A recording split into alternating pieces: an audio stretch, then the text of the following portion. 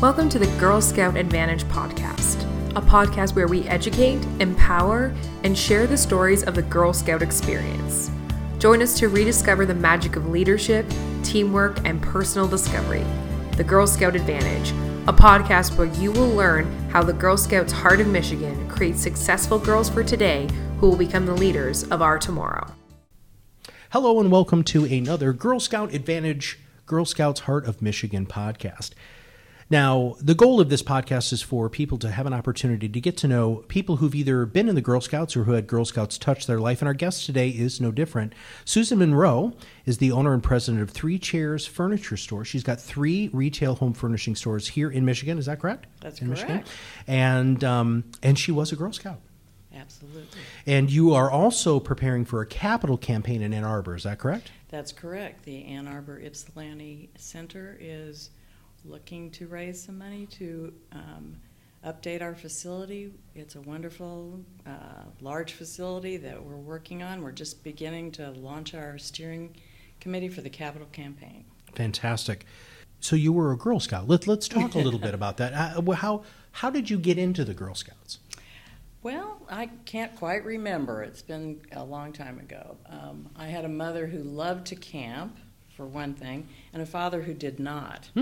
So my mother kind of pursued Girl Scouts as a way to take her daughters camping. And so I became a Brownie in 2nd grade, and my mom was my leader, and off it went.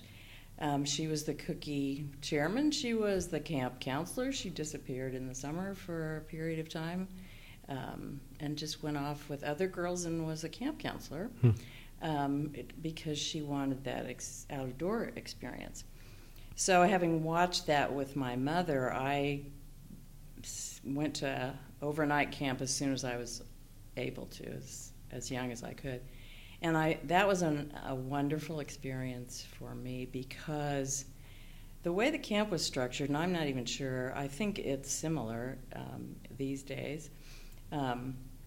We began in cabins, and we watched the older girls have less to work with. They were in tents, and then the class after that had carried their tents. And then the girls who are older went into the wilderness carrying everything and building everything. So we as young campers were having a blast living in our cabin as a 2nd grader, but watching the 3rd graders, be in platform tents was like, that's where I'm going. I want to get there. They got to do more things that were more difficult, and every year was more. You had to develop more skills, and there was more learning about survival in the outdoors. In addition to all the fun and appreciation of nature and understanding of the environment, this way of looking ahead and wanting to reach to the next place was pretty important to me. And then getting to the place where we just did primitive camping was the glory of it all for me. And it taught me that I could walk out into the wilderness and be perfectly safe and happy and content and at peace and with friends and people I didn't know very well but became very close to in a short period of time.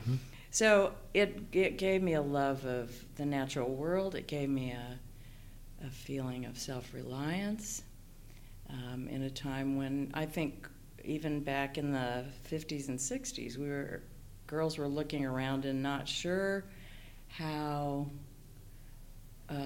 being a woman in the world was going to look for them. Sure. And I think girls are still in that same quandary about where is my place here? Wife, mother, business owner, pastor, doctor, not, it's not very clear it's not as clear for girls as it is for boys. Sure. What about confidence? I mean, being able to just walk outside and realize that you can survive, that had to have been somewhat of a confidence booster. Huge. Yeah. It was huge. And it's helped me as an adult. It really made a difference to me that I was able to do that on my own. You know, I had very supportive parents, but I was out there by myself. Mm-hmm. And it taught me that I could do that I could stand up, that I was fine, and not only fine, I was thriving in this stuff. And then that love for that has allowed me to, I live in the country now. I can't imagine living anyplace else. It's my natural habitat. I've hiked on the Appalachian Trail as an old woman carrying my backpack, you know, and it's been a fabulous way for me to enjoy this life experience. You also live in Michigan. I mean, we have it pretty good here. We have it very good. Very good. It's a wonderful place to live. But most of the United States is. Yeah. You know. Yeah. Yeah. Now, being able to see what the older girls did, right? I know that this is a podcast, but if you could have seen your face light up when you brought that up, it was super cool. How has that helped you to always look for something next? Because you might not say this, but I'm going to say this. You're obviously a very, very successful person. Running 3 retail stores across Michigan, as a interior designer. We were talking about how you're a very creative person, but you still have this business sense. Did the Girl Scouts help you with any of that, with that sort of foresight that you were able to gain by looking to those older girls? I suppose it did. A few things that stand out from that experience are also the diversity piece is pretty big for me, in the fact that, and this is a big aspect of Girl Scouts that I think is really important, is that we take girls from urban settings and girls from rural settings and girls from any socioeconomic class, and they're all the same girls in the same safe environment. Mm-hmm. So I was out camping and in my troop experience with girls, and I became a troop leader twice in my life. In my 20s, I was a troop leader, and in my 40s, I was a troop leader, and a camp counselor. I went on to do this, and my daughter, it's a family thing for women in our family. But the diversity piece has helped me to understand, as a leader or a manager in a business setting, that sometimes when I meet someone who exemplifies qualities that I think are relevant to my business or my value set, that sometimes I'll create a job that fits them so that they're brought into the organization. I'm not trying to, and that's a smart business person. Mm-hmm. And I think that I could see all these kids who look different, came from different places, became great friends for long periods of time, supported each other. That's the world I want to live in. Mm-hmm. That's what I'm trying to do in my business life, is create that environment that I got to live with in the Girl Scouts. How many employees do you have across these 3 locations? I only have 12. Okay. And they stay with me for a long time. For some reason, that doesn't surprise me at all. So you want to hire people who are representative of your values. When you think of those values, not just from a family perspective, but from a Girl Scout perspective, how, since your mom was so outdoorsy and you've brought this into your home, how have the Girl Scouts values and your values meshed together? I mean, do you see a difference there, or is it just part of who you are? No, I think, it's interesting that we're having this conversation today because of the Senate judicial hearing that's going on right now. The Dr. Christine Blasey Ford is being questioned by the Senate Judicial Committee. So I was 31 when Anita Hill was in this same chair, and it was a crisis for me to watch that hearing. And this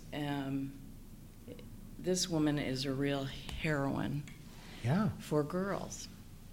We know that gender equity isn't here, and we know that girls do better in a place that's not coeducational all the time. We have the information that says that girls need a safe space. Obviously, this doctor, was not in a safe space in this co-ed social environment that she was in. So we know that girls are in co-ed situations educationally for the most part in our culture. So it seems to me that Girl Scouts are as important as they have ever been. This is an organization that's 106 years old. Its founder is an impeccable woman. Her vision for this organization has survived all this time. The organization has remained relevant to issues that are important to girls right now. We're not cookies, crafts, and camp. We are STEM. We are talking about issues that affect girls' safety. We are listening. We are the organization that not only protects and educates leaders among girls, we listen to girls, we support girls, we are available to all girls. These are some of the values that have stuck with me. This is why I'm here. This is why I'm interested in helping our council in Ann Arbor, Ypsilanti, to make a better facility for these girls. And that's a big push, right? You're going to be preparing for this capital campaign that's going to last for a while. It is. It takes some time, and it's the CEO Jan Barker and I, and some other business leaders in the community who are going one-on-one to talk to people about Girl Scouts. And everyone we sit down with has a lovely memory of their experience. But what they want to know is, are we still relevant? Their involvement may be 10 or 20 years ago. Are we still relevant to girls? Is there still a need for this in our society? And my answer, especially on a day like this, when we're having this hearing in Washington, D.C., yes, this is the premier leadership organization for girls. This is the safe place for girls to become the women leaders they can. When you say that she is a heroine and with Anita Hill, right? Because I remember all of that myself. That is very public. And it doesn't seem that the Girl Scouts are shying away from having that conversation. By what you just said about how important, one, this is a safe place, and two, that you listen to girls. How did that shape you when you saw that? And now it's almost deja vu, right? Seeing this again and having her be asked questions that they wouldn't ask men, right? And there's really terrible blame. My grandmother always used to say to me, Matt, every time you point a finger at somebody, there's 3 fingers pointing back at you. So you're probably 3 times as responsible as the person that you're pointing fingers at. I wish Congress knew that. They don't. That's fine. It's a totally different podcast. But when you're thinking about the safe space, what you're trying to build in eastern Michigan, in Ypsilanti and Ann Arbor, how do you foster that? Let's talk about that. So the capital campaign goes swimmingly, which I'm sure it will, but it goes swimmingly, and you get exactly what you want. How are you going to continue to welcome girls in? How do you, as a member of the community, make girls realize the power of the Girl Scouts? Well, this is one of the things that has impressed me the most. I was just like everybody else. I wanted to know when I got back involved with Scouts, is this organization as relevant to girls now as it was to me and it was to my daughter? And what I learned that impressed me the most, or one of the things, is that the girls are instrumental in every decision that goes on.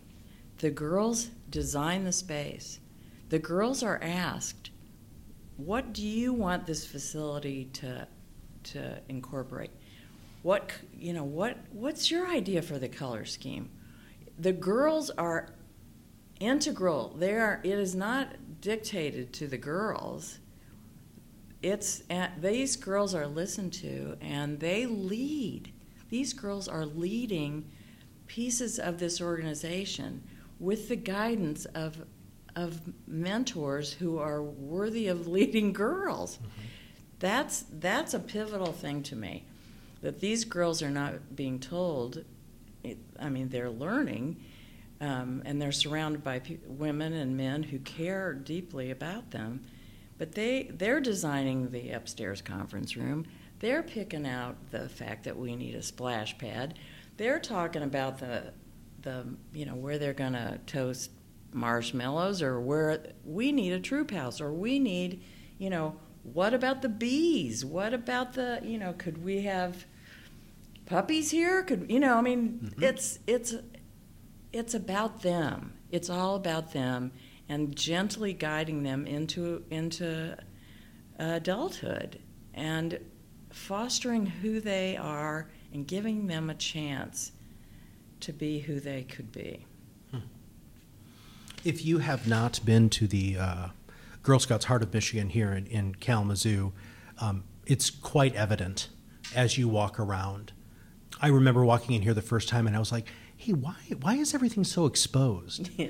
And the young lady who I was with explained the whole thing. Well, how else are the girls going to learn about HVAC and electricity and cement structure? And I'm like, God, that's just freaking brilliant, man. Isn't it?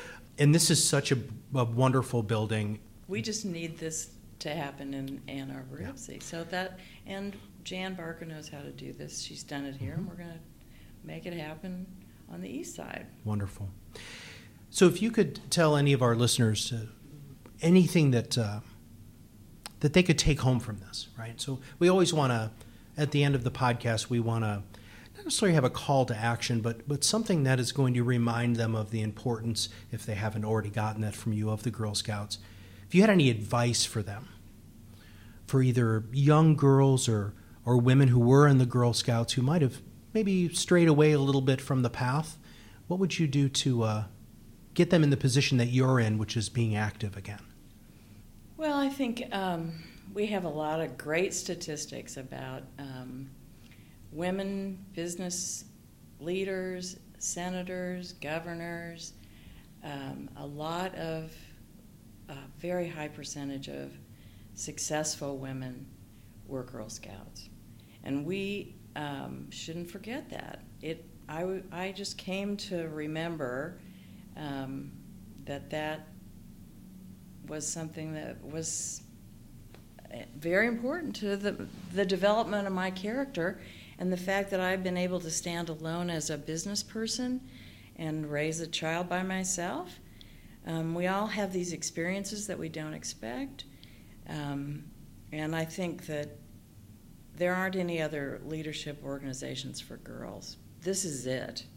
This is the one. This is the one that's been in the forefront of fostering leadership for girls for over 100 years. So we need to remember that we tend to take it for granted in the fact that we've been here for 100 years. But we need energy, we need troop leaders, we need girls. Our enrollment is growing, we need facility help.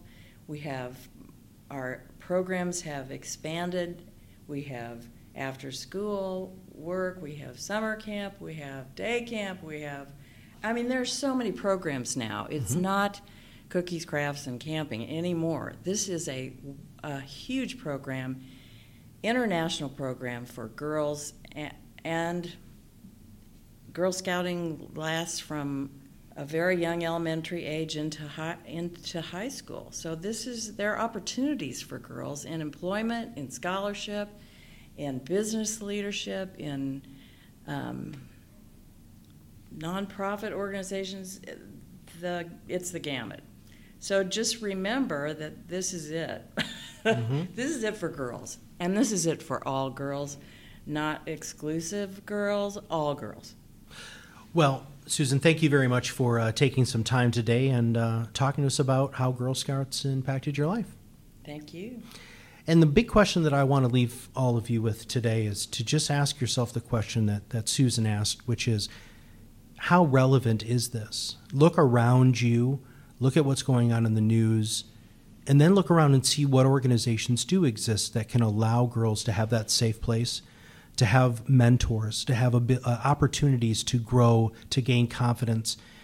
The Girl Scouts really is it. And so for everybody at the Girl Scouts, this is Matt Halloran, and I want to thank you all for listening today. If you have not subscribed to the podcast, make sure you click that subscribe now button below.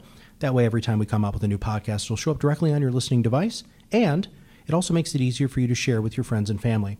After listening to this podcast, if you know somebody who really should hear this, just make sure you click that share button and share the podcast with them so that they can get some good insight on how Girl Scouts are so relevant today. So for everybody at the Girl Scouts Heart of Michigan, this is Matt Halloran, and we'll see you on the other side of the mic very soon. Change the world, come with me. Time to let our dreams fly free. And it comes so easily, that is our way. Every moment we're alive, it's our love that will survive. In the Girl Scouts, together we change the world. In